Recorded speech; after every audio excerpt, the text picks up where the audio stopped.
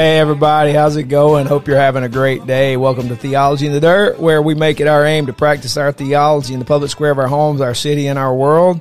And I have a feeling that some folks listening to this podcast today with little Kentucky headhunters going on in the background are having some memories right now, some flashbacks going on right now. What do you think, Chris? We kind of went a different direction in the music today than normal. So people, if you were expecting something different, that's fun. But yeah, that takes you back there. Man, some eclectic tastes up in here, man. That's how we roll. It's how we roll. When you go back to the 80s, well, at least for me, I have this rainbow of music that I love. Everything from country to rap to, you name it, like techno. I have a really eclectic taste in music. Yeah. So I can go from Eazy-E, NWA, to Kentucky Headhunters and never miss a beat. Me too. That's how it rolls. That's how it rolls, man. Whatever you're in the mood for. Hey, you know, when you have good taste, you can do that. Yeah. Let's spread the love out. Spread the love out. Hey, we appreciate you guys listening and putting up with some of our foolishness. It's kind of fun. Thinking deeply about our world as followers of Jesus Christ can be a lot of fun. And so I have fun with it. Appreciate all the fun we can have and laugh at even Kentucky Headhunters. But you shouldn't laugh at that song. You should enjoy that song, but maybe laugh at our foolishness along the way. Hey, we appreciate you guys engaging. Appreciate emails, thoughts, conversations that I get to have outside of this podcast because you're listening. That's a lot of fun. If you have a question, something you'd like for us to dive deeper into, you can send it to theologyinthedirt@gmail.com, and we're glad to look after it, and we will get into it at some point. Thank you for those who support the podcast and by giving money, but also by leaving us a rating and sharing the podcast. That's good stuff. And so as we move into our day today, there perhaps is something worthy of discussing in the news.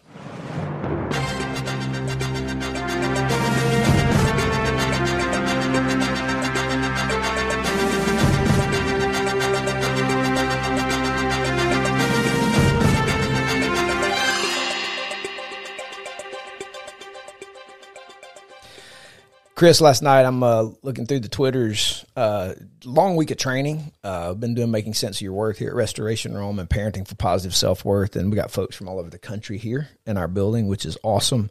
We're getting trained and preparing to do that training and help our community and TBRIing our world. And so my soul is full and I'm emotionally tired. So I'm scrolling through the Twitters just mindlessly, and I see an AP Associated Press report. The president was at a fundraising event, and then I looked it up on some news, so Axios and AP News.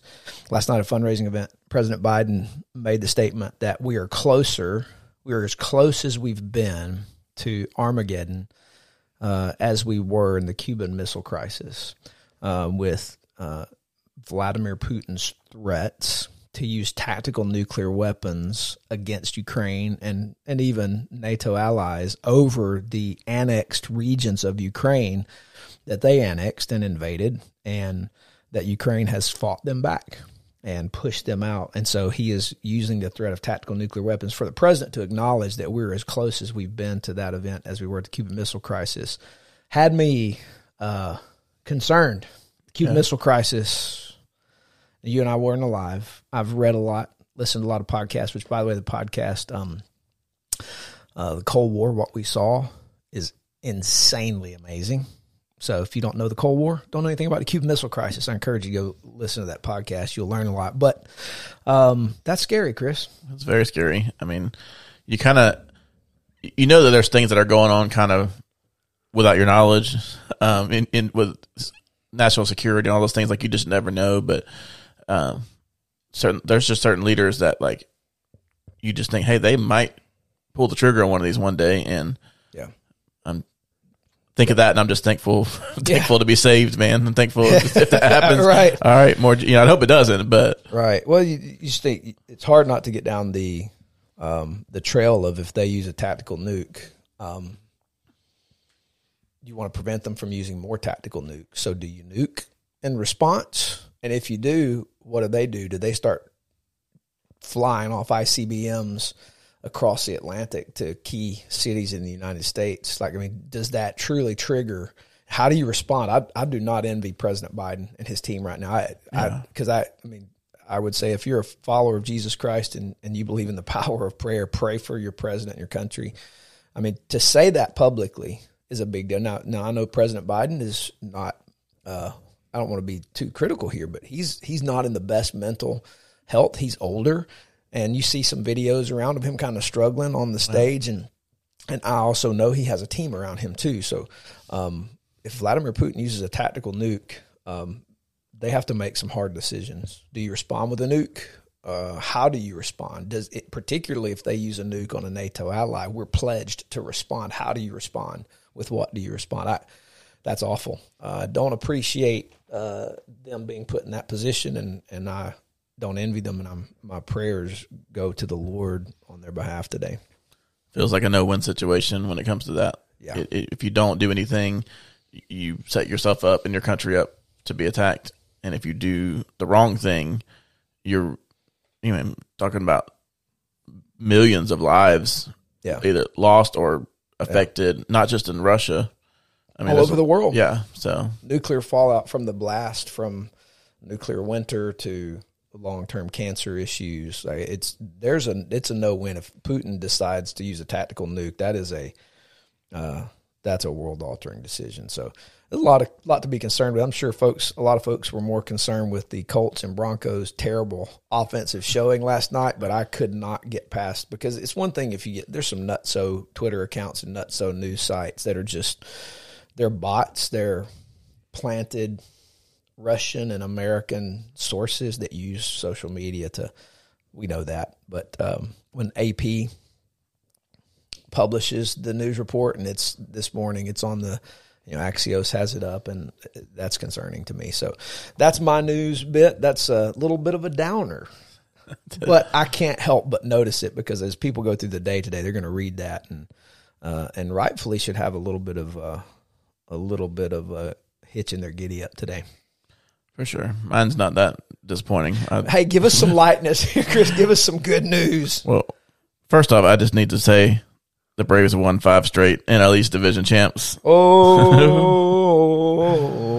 Way to go, Mets. But my actual news topic for today is, speaking of Twitter and Elon Musk have finally agreed on a sale. Legit? Wow. And so he'll be purchasing Twitter. He's had this desire for an app called X for a long time, where it's kind of like a do everything super app. Okay. And I think he believes his acquisition of Twitter will help him, and that gives him quite a large base. But China has an app called WeChat that's similar. It's Twitter. Has some aspects of Facebook. You can pay and buy things from it. So it's got like some PayPal, Venmo. So I think he really wants to create this app that kind of does everything. And certainly hopefully he follows through with his desire to get rid of a lot of these bots on Twitter. I think he mentioned adding an edit button, which will save a lot of people from getting canceled. Please give us an a little bit of thought before you tweet would help people too. Right. Or don't drunk tweet. But and then hopefully he'll get rid of some of this very serious liberal biased bent that Twitter has too. Right. And just kind of eliminate some of that. So we'll see if that's what happens, but I thought that was pretty big news, and we'll see if he can. That's going to be tough to get everybody to stop using all these other big apps to go to one app if he wants to do that. Right. But that would be awesome to not toggle between Facebook, InstaChat, and the Twitters. That would be amazing. I saw something the other day that said starting when the pyramids were built, if you earned $78,000 a day from that time to this time, you would still only have a fraction of his wealth. That's a lot of money. Just I don't even make near 78,000 in a year, much less. I don't think I can say any words after that. That's blowing my mind. I know. I was like, wow, what? Yeah, that's insane. This is the only thing that comes to mind. Roses are red. The Braves wear blue. The Mets lost the East. Boo. Who? Chop on. Chop-tober. Chop till we drop, baby. Hey, guys, it's time to rock. Ladies and gentlemen, may I have your attention, please? It's time for the final countdown. The show starts in 10, 9, 8, 7, 6, 5, 4, 3, 2, 1. Let's rock. We appreciate voices, big voices, participation in the podcast, and it is time indeed to rock. So, Chris, today we're going to be continuing Emotionally Healthy Discipleship. We're looking through Pete Scazzero's book, Emotionally Healthy Discipleship, and once again, we encourage you to go buy the book. We're not unpacking Pete's content. We're commenting on our learning from Pete's content, and so we encourage you to go buy the book, read it. It's worth every penny you spend on it. And today we're going to be talking about the idea of uncovering and discovering the treasures that are buried in grief and loss. And when I first read through that chapter, the first thing that came to mind for me was grief and loss are something you try to rush through and get past as quickly as possible and move on because they're painful. The idea of hanging out in grief and loss for a purpose and for a period of time was foreign to me personally. And so what I found, and it's not as though I haven't read my Bible through plenty of times. I know what's there. And this is a side note about the reality of the living and active nature of the Scriptures. You know, Hebrews 4:12 tells us the Scriptures are living and active, and they're sharper than a two-edged sword. And so the fact that the Word of God is alive, that there is a living spiritual nature to the Scriptures, lends itself to the reality that as we read and study the Scriptures on a daily basis, hopefully it's not that it says new things. It doesn't say new things. It says what it says. It says facts. It says truth. That truth does not change, but our perception and our insight into what is there hopefully grows as we grow in our maturity in Christ and as we see the greater golden thread of the whole narrative of the Scriptures woven together. One author, 66 books, 66 chapters, multiple scribes who wrote down this one cohesive narrative. We grow deeper into that. And so the living and active Scriptures give us multiple insights. So what I found as I studied this was grief and loss are all over the Bible. And the truth of the matter is, whether prescriptive or descriptive, I don't know, they spent a lot more time dwelling in grief and loss than I was willing to spend in grief and loss. And then you got half the Psalms are laments. This is awful. This is bad. God, help me. Get them. Bring justice. I'm hurting. This is bad. I'm hurting. I'm crying. My bones are weary. I roll around in my bed and can't sleep at night. I don't want to eat. I don't want to drink. God, I feel like I'm passing away. This is bad. And it's just like full. And I'm like, holy cow. There's a lot there that I needed to acknowledge God was saying to me in His Word about grief and loss. And most of my life of 49 years, I was unwilling to acknowledge that or to even dwell in it. I was in it. I was denying that I was in it. And by denying it, there was no processing it or getting out of it. Yeah, it's a difficult topic because you're right. It's something we try to avoid because it's hurtful. I mean, it's not like you want to embrace hurtful things, but Scripture is littered with examples of how the Lord blesses His people through grief and loss. I mean, Job comes to mind right off the bat. I mean, that entire book is not a fun thing to read. Abraham was sent to the brink of grief and almost lost when he was asked to sacrifice Isaac. He was kind of preparing himself for grief and loss, and then didn't have to, but still, David dealt with it. So did Jeremiah, Joseph. There are beautiful treasures and an opportunity to connect deeply with the Lord in grief and loss, and it's important we properly grieve through our losses in order to meet Him there. Yeah, and that's a hard thing to think of when you're in it. 'Cause just like when the emotions are on a high end, like we went through this last October with the Braves, for example. If you're a big sports fan and you commit emotionally to to these teams and to their run. When they make a championship run, you get on this emotional high. Like, it drains you physically, emotionally, mentally. Like, you feel that afterwards. On the opposite spectrum too, grief and loss just drains you because the brain is all about survival. Yeah. And so the brain doesn't like to process the stress of that because it's rewired. When we experience trauma, I mean, you know this, when we experience trauma or loss, our brain is basically rewired, and it just doesn't want to deal with that because it goes straight into survival mode. And that's at that point, it's about making sure I don't experience any more loss. That's right.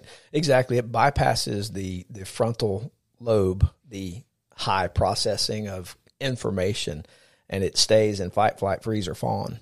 Like, it's right there, and it's in that survival mode, and to not work ourselves intentionally into higher processing functions, which the Bible gives us instruction on doing.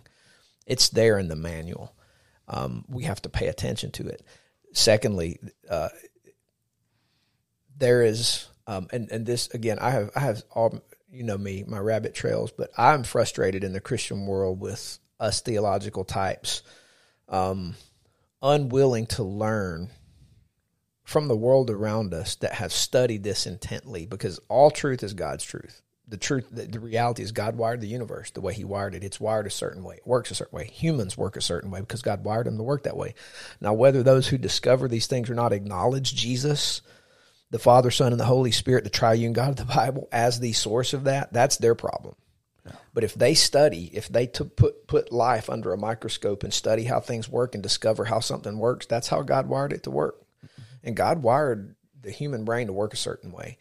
And he wired the soul in its relationship to the physical tent that it dwells in to work a certain way. And those things cross over and work together. And so there is a way to actually process ourselves out of survival mode into understanding what happened to us, processing it healthily, dealing with it, and then being able to move from it in a healthy manner. And we have ignored that in my world of theological pastoral leading for far too long, and just said, well, pray, read your Bible. Mm-hmm. And praying and reading your Bible are good, but they alone do not initiate nor run the process of healing. They give us a theological reason to do it, and to some degree some instruction, but there are things to learn about grief and loss that help us see them not as something to avoid, but as something to sit in and learn from the Lord in. And I think Job has some help in that. Yeah. Right before we get into more of that and how the church has this problematic response, let's just talk about some of the practicalities of grief and loss and how that affects us. No one escapes loss in this world. It comes in a variety of forms. We all have been or will be devastated due to loss through death of a loved one, natural disasters, catastrophes, murder, rape, COVID-19, illness, cancer, suicide, getting fired or laid off, betrayal, divorce, infertility, and so many more. There's so many examples. We all respond to loss differently, but at some point we all grow through what are called the stages of grief, right? And then, I know you've been through a lot of these trainings and some of that. So there's 5 stages of grief: denial, anger, bargaining, depression, and acceptance. And so some people go through them in order. Some people bounce around, but typically we hit all of them at some point in time before we're able to process it. Grief cannot and should not be quick. And I think that's part of what you were saying earlier is we want to get out of that phase quickly, but that's just not how we're wired to move through it quickly. And if we try to get out of it quickly, that's when we miss those treasures we mentioned. Right. When we experience loss and trauma, we talked about our brains being rewired. The stress of the death of a loved one, it jolts our personal identity. It messes up our view of how we fit into the world. It sounds like a philosophical problem nature, but the brain is built to perceive an existential, a strong threat as a threat to our very existence. Existential. Thank you. Your existence is threatened, right? Yes. Yeah, and the brain is built to perceive that, and that's when we kind of jump into that fight or flight or freeze or fawn response. Yep. Stress hormones course throughout your body. Your heart starts racing, blood pressure increases, respiratory rate increases. You start sweating, so the body it starts defending itself, and it starts defending to protect you and yourself one way or another, because that's what it's doing. It's perceiving a threat to you now, and that's what it goes into. So someone who's experienced a traumatic loss might feel a response kick in when they enter a restaurant that reminds them of a loved one. Yep. Or even when someone brings them up in conversation, which, we use that term trigger. Yep. And that's why it's so important not to only to understand the effects of grief and loss and trauma, but also to develop proper coping skills. And the only way to heal through that is processing that, and then also through connection. That's right. And that's why we do the trainings we do. People have to understand the why behind the trauma and loss, but also their response to it. Yeah. And how do we change our response to that so that we can get through that? Absolutely. Grief and loss not properly processed ends, and this is how the wise creator Jesus wired our bodies to work, and this is the devastating effect of sin on the physical creation. Grief and loss not properly processed ends in physical ailment. Nadine Burke Harris, I know you know this, did a TED Talk. We use, she's a doctor. She did a TED Talk on this issue that we use in TBRI training, where Kaiser Permanente and some insurance companies are just massive amounts of physical maladies. What's the source and what's the cause? And you think something in the water, something that's creating these things. And what they found was it was adverse childhood experiences, ACEs. And what's interesting is before people get down the road of thinking that's demographically located in certain poorer demographics, it's actually 70% were white, middle, and upper class. And so what they found in this study was that adverse childhood experiences, grief and loss, contributed to higher increases of lung cancer, higher increases of various COPD, various maladies in the body. And then people get down the road of, oh, well, that's just bad choices, bad decision making. And those bad decisions sometimes are related to trying to cope with poorly the consequence of grief and loss not properly processed. But lest you think it's only bad choices, it's not. What they found was in many cases where there weren't bad health decisions, it was simply the body's overuse and production of cortisol and various stress hormones constantly being produced because grief and loss isn't processed, that ends in early death because of various physical maladies. So the truth of the matter is grief and loss, there are treasures to find, but in finding the treasures, we have to process it and be able to flush it in order to be healthy. And to ignore those processes, particularly as followers of Jesus, is a mistake on our part. Yeah, Scazzaro lays out two major problematic responses of the church when it comes to grief or loss. I'm going to add an extra one on the front end here, and that's we have to stop separating science from Scripture and realize that science is just the data and information of how we were created. That's right. And we have to understand biology. We have to understand the biochemical nature of our inner beings. We have to understand the inner workings of our brain and how that affects everything, because that's how we were divinely and brilliantly created. And when we try to separate those and say, well, that's not a Christian thing, we don't need to. You just need to pray. We don't understand that.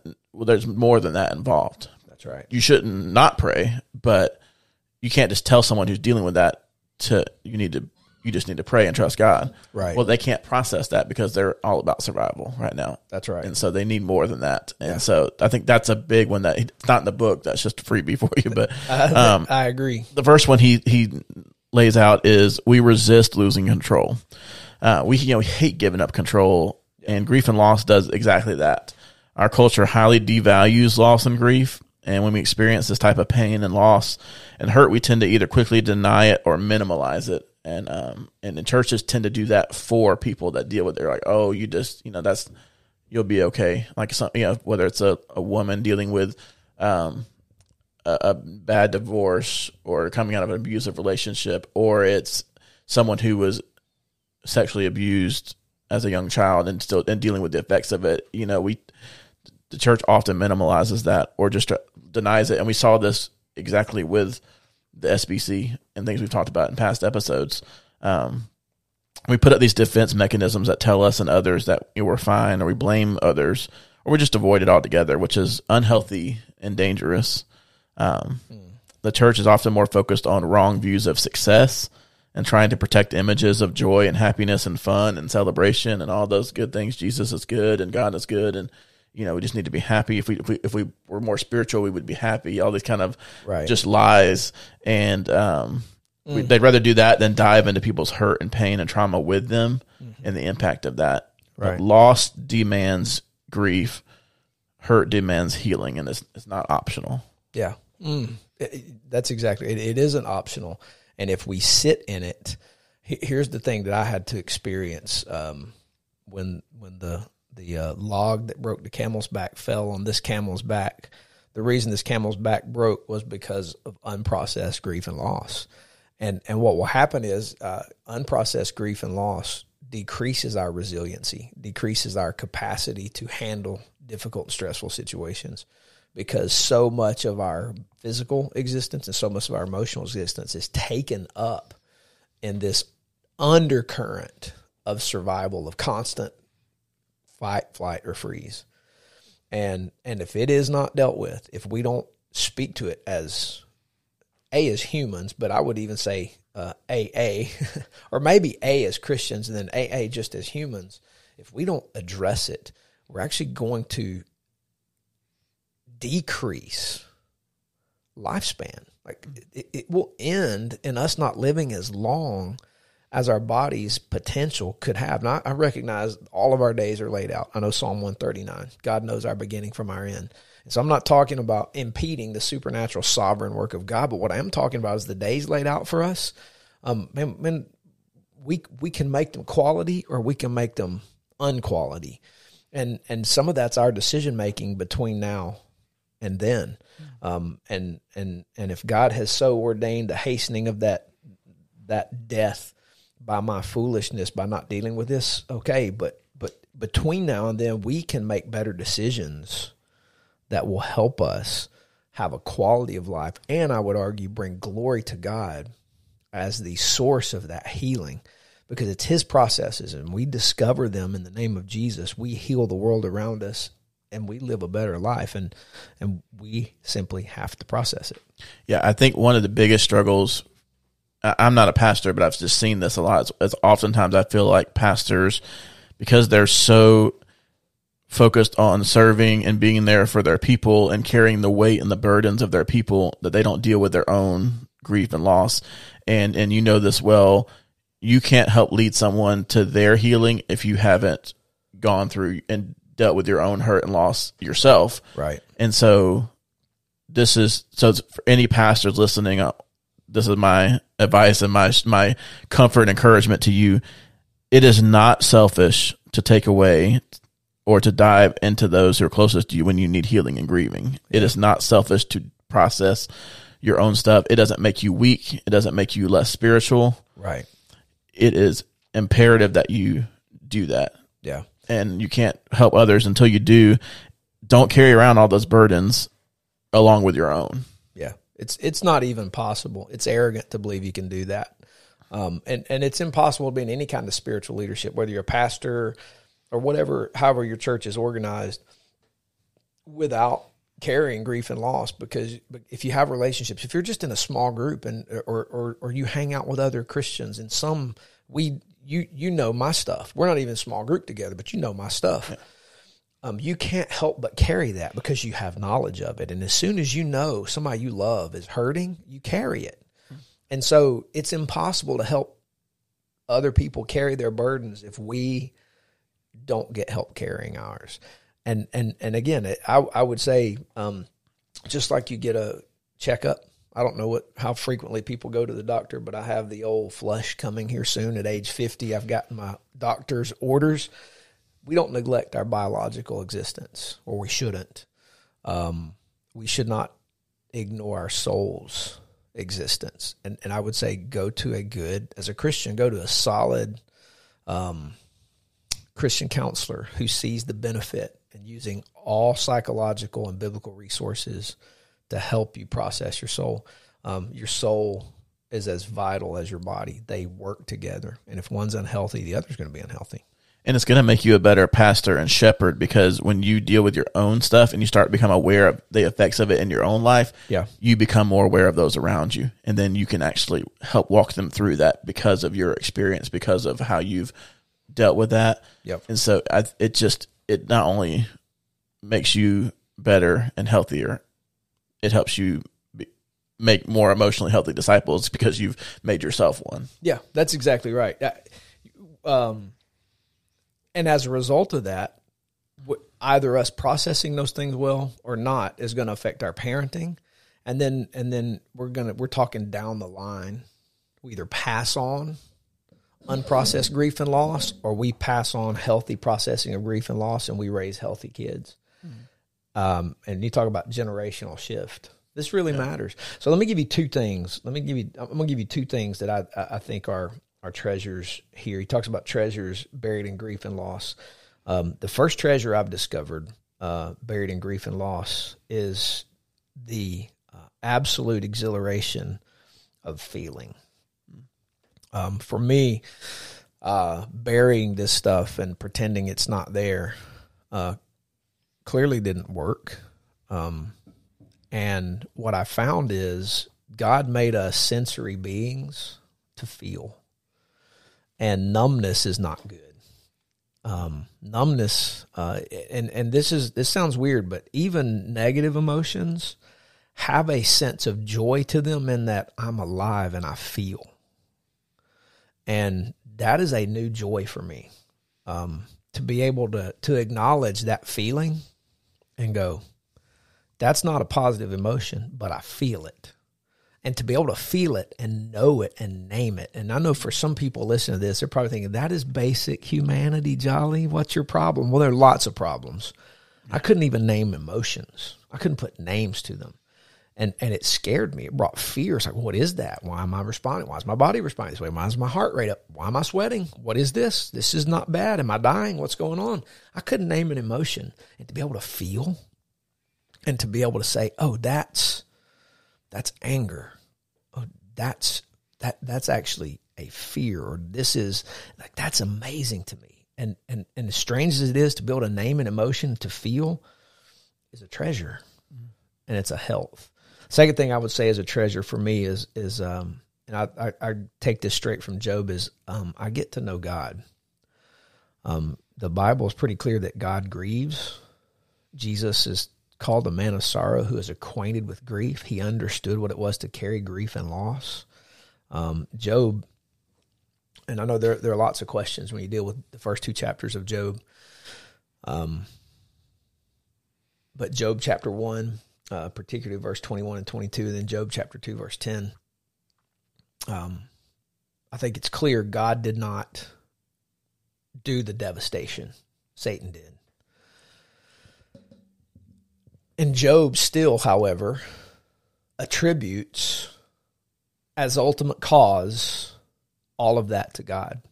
And it's almost as if the inspired scriptures, and we believe the inerrant, inspired nature of the Bible, God anticipated our pushback. But don't you see? Don't you understand? And God responds in verse 21 and 22 of Job 1, and in this, Job did not sin. It was no sin for Job to say God's the ultimate source. God didn't do it. His hands did not do the evil, but Job understood that it was God who allowed whatever means to do it. But that's not where the story ends. It's Job 42:5. And the ESV version says, I'd heard of you by the hearing of the ear, but now my eye sees you.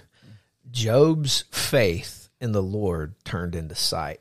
The treasure Job got out of all of his grief and loss was he got to know intimately, face to face, the creator of the universe, Jesus Christ. He saw him. And that's it, is we get to know God. And I don't think we can know him well until we know him in grief and loss, because he knows what that's like. And the writer of Hebrews says he's a merciful and faithful high priest who is able to sympathize with us in our weaknesses in every way as we have, but without sin. And I'm going to tell you, the face-to-face knowledge of God is worth absolutely every bit of it. That's so good, and it's so true. It's in those moments and those pits of deep despair and those, moments of deep hurt, that's when we really, really find him. Yeah. And that's kind of leads us into our kind of final section for today, because there outlines God's 3 phases for processing grief and loss. And the first phase 1 is paying attention to pain. Since the beginning, grieving through loss and pain has been a distinctive characteristic of God's people. Even the Lord grieved about the wickedness of humanity in Genesis 6:6 during Noah's time. The entire book of Job, as you mentioned, is about anguish and loss and grief and pain and depression and anger and so on. Jeremiah wrote an entire book called Lamentations. Right. Ecclesiastes 3:1-4, there's a time for everything and a season for every activity under the heavens, a time to weep and a time to mourn. Even Jesus says, blessed are those who mourn, knowing that we will. Jesus dealt with grief and anguish in the Garden of Gethsemane in Luke 22. So we cannot ignore pain or skip past grief and loss and be emotionally healthy or spiritually healthy. Frankly, it hurts our physical health as well, trying to do so. You mentioned the Psalms earlier. The Psalms are such a wonderful example of how to properly handle grief and loss, learning how to lament, how to express hurt and sorrow, seeking to find the joy and peace that the Lord freely gives in our mourning. More than half the Psalms are not cheerful. They're not happy. Like, we tend to think of them that way because most of the songs that come out of the Psalms are like the happy ones. The Lord is gracious. The Lord is great. We think of Psalm 23, but even in Psalm 23, even though I walk through the valley of the shadow of death, I will fear no. Like, the acknowledgement that I am walking through the valley of the shadow of death. I'm here. Yeah. Yeah. I mean, David was a great leader and very attentive towards his own grief, but he also taught those who followed him and trained them to see that as well, which is a great example. I think when leaders do this well, it sends the message to their people. Number one, it's okay to deal with your hurt, and that we value that. We value when you're hurting because we value you, and we'll walk with you through that. I think and that's for the church too. It's not just giving someone a list of things to do, but I'm going to walk through this with you. Yeah. And I know for you that was transformational. Is just knowing that people, not only that people cared or were praying, but people that were almost feeling hurt because you were hurt. Yeah. I mean, and I know moments of my life when I've been that way, like, just, it's one thing to know people understand and they've been through hurt and can empathize, but when people are like intentionally putting themselves in a place of sadness and mourning for you out of love, that's what good leaders do. That's what making healthy disciples is about, is walking through that with them and making sure they know, you're going to fall, but I'm here. Yeah. The Lord's here and I'm here. Yeah. And you're not going to walk through this alone. Yeah. Like, that brings about such great healing, more so than it does trying to do it alone. Man, it does. That's huge. And it's in fellowship and community, right? It's right. It's being able to process this stuff out in talking and crying, and presence. Those things are healthy means. They're Trinitarian means of dealing with the curse of sin and how it's affected creation and creating grief and loss. But the human can process it, and walk victoriously out of it into healing. Yeah, out of that comes this just glorious grace. Blessings pour out, eternal treasures are built up, and ultimately Christ will be magnified. The worship coming out of that is so authentic and real. Yeah, when we're able to be like, we sing these songs when everything's fine. It's kind of like we're just singing them. Doesn't mean we don't mean them, but when you're singing these songs that lift up Christ, of Him being with us, His love never fails. We start singing those kind of phrases and words, and you're like, I literally just saw that in my life for real. Right. That's when authentic worship is birthed, and it's contagious. It is contagious. I agree. It's cool to see that. It is. Phase 2 is wait in the confusing in between. Grief and loss cause great confusion oftentimes. I mean, how many times have we we're asking God, why? Like, why am I going through this? Why are you doing this? Even in healthy emotionally healthy state, we're still asking, what do you want? What are you trying to teach me here, Lord? Like, and of course, other times we're just screaming and yelling and crying, like, why are you, how could you do this? I mean, it's like, what are you doing? What am I supposed to, how am I supposed to learn out of this, Lord? What are you doing? And no doubt that can be hard, especially considering how much our culture pushes things like busyness and productivity and having a plan, and trying to wait in that confusing in between and that time goes against that. Right. But, and again, scripture, so many examples of waiting. Noah waited for a long time for the rains to come. Abraham and Sarah waited a quarter of a century for a promised son. Joseph waited 25 years, most of which in prison or slavery before realizing God's purpose. Moses waited 40 years in the desert for his call to go free his people, and then another 40 years in the wilderness before those people that he got to go to the promised land. Right. Hannah waited years in answer to her prayers for a child. Elizabeth waited decades for her son John. Job waited many years for the Lord to take him out of that long season of suffering. But so in the book he mentions John of the Cross. That was a cool name. That's a great name. That is. Back like 16th century. And I love this quote. He says, God perceives the imperfections within us, and because of his love for us, is not content to leave us in our weakness. And for this reason, he takes us into the dark night. No soul will grow deep in the spiritual life unless God works passively in that soul by means of the dark night. Isaiah 45, there's treasures hidden in the darkness. And one of my favorite quotes, A.W. Tozer, it is doubtful whether God can bless a man greatly until he has hurt him deeply. That's tough to process. Hard to process. But that's all about this refining nature of the Lord. And we use the word pruning a lot. I love that term more than I love like molding, because molding, you're kind of softly smoothing edges. Right. For stubborn people like me, he's kind of like clip off these limbs that I've tried to grow on myself. Yes. But that's how we learn. That's how we grow. That's how we become more dependent on him. And so this idea of waiting and being in confusion is an alien concept when presented as something that's good for us. That's right. But it's an essential phase that we have to embrace. And in that time is when we, like you mentioned earlier, is the Father reframes our grief and loss and reveals to us the treasures within and his purpose for us going through it. And that is worth the wait. Yeah, that's good. That Tozer quote, my ordaining pastor, Jamie Work, wrote in my first journal. I'm a huge believer in journaling, writing. Journaling is a healer, and I've just begun to do it well. Been practicing a long time and just begun to really get into a groove. He wrote in my very first journal that quote, and I'm not going to go through the full nature of it, but the three components. He talks about the hammer, the file, and the fire. The hammer pounds the nail until the nail has reached its correct depth.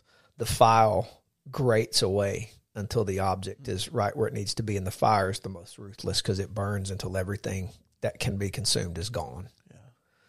And God is a hammer, he's a fire, and he's a nail, and he will get us to that finished place, but it's going to require some hammering, some filing, and some fire.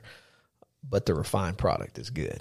And that is the blessing, is removing all the scar tissue of the curse of sin and leaving us with an unspoiled, perfected human being made in the image of God. And that is the blessing. God will not bless a man deeply until he's hurt him deeply. And unfortunately, because of the curse of sin, it requires some hurting, some filing, some hammering, and some fire to get us to that place. But we can say definitively, it is worth it. And that's phase 3. Allow the old to birth the new. Yeah. There's great certainty in God's promise to deliver us. And in this phase, we become something new. We grow, we develop.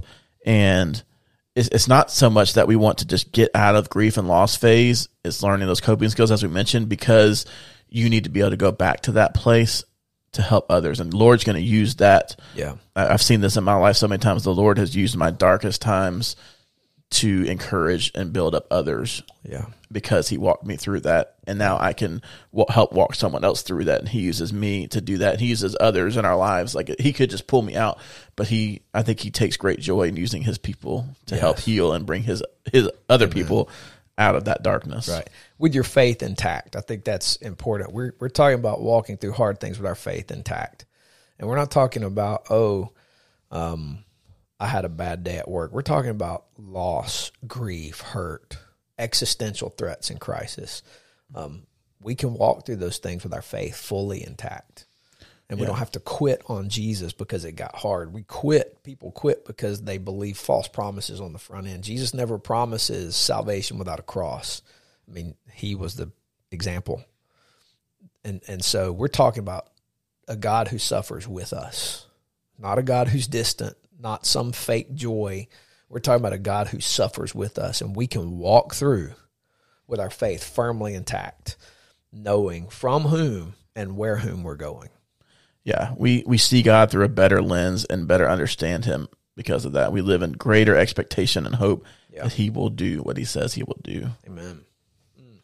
So, Chris, what do you got? What's your final thought for the day? My final thoughts it's just Romans 8, man. That's where I was led through this. Romans 8, for in this hope we were saved. Now, hope that is seen is not hope, for who hopes in what he sees? But if we hope for what we do not see, we wait for it with patience. Likewise, the Spirit helps us in our weakness. For we do not know what to pray for as we ought, but the Spirit himself intercedes for us with groanings too deep for words. And he who searches hearts knows what is the mind of the Spirit, because the Spirit intercedes for the saints according to the will of God. And we know that for those who love God, all things work together for good, for those who are called according to its purpose. For those whom he foreknew, he also predestined to be conformed to the image of his Son, in order that he might be the firstborn among many brothers. And those whom he predestined, he also called. And those whom he called, he also justified. And those whom he justified, he also glorified. Who shall separate us from the love of Christ? Shall tribulation or distress or persecution or famine or nakedness or danger or sword? No, in all these things we are more than conquerors through him who loved us. For I am sure that neither death, nor life, nor angels, nor rulers, nor things present, nor things to come, nor powers, nor height, nor depth, nor anything else in all creation will be able to separate us from the love of God in Christ Jesus our Lord. Man, that's good stuff. That just kind of like one of those battle cries. But I want to end with this quote from Scazzero, because I think it wraps up this section pretty well. He says, when we make disciples who learn how to grow through pain, the rich fruit of godlike compassion toward others will flow from us to the world.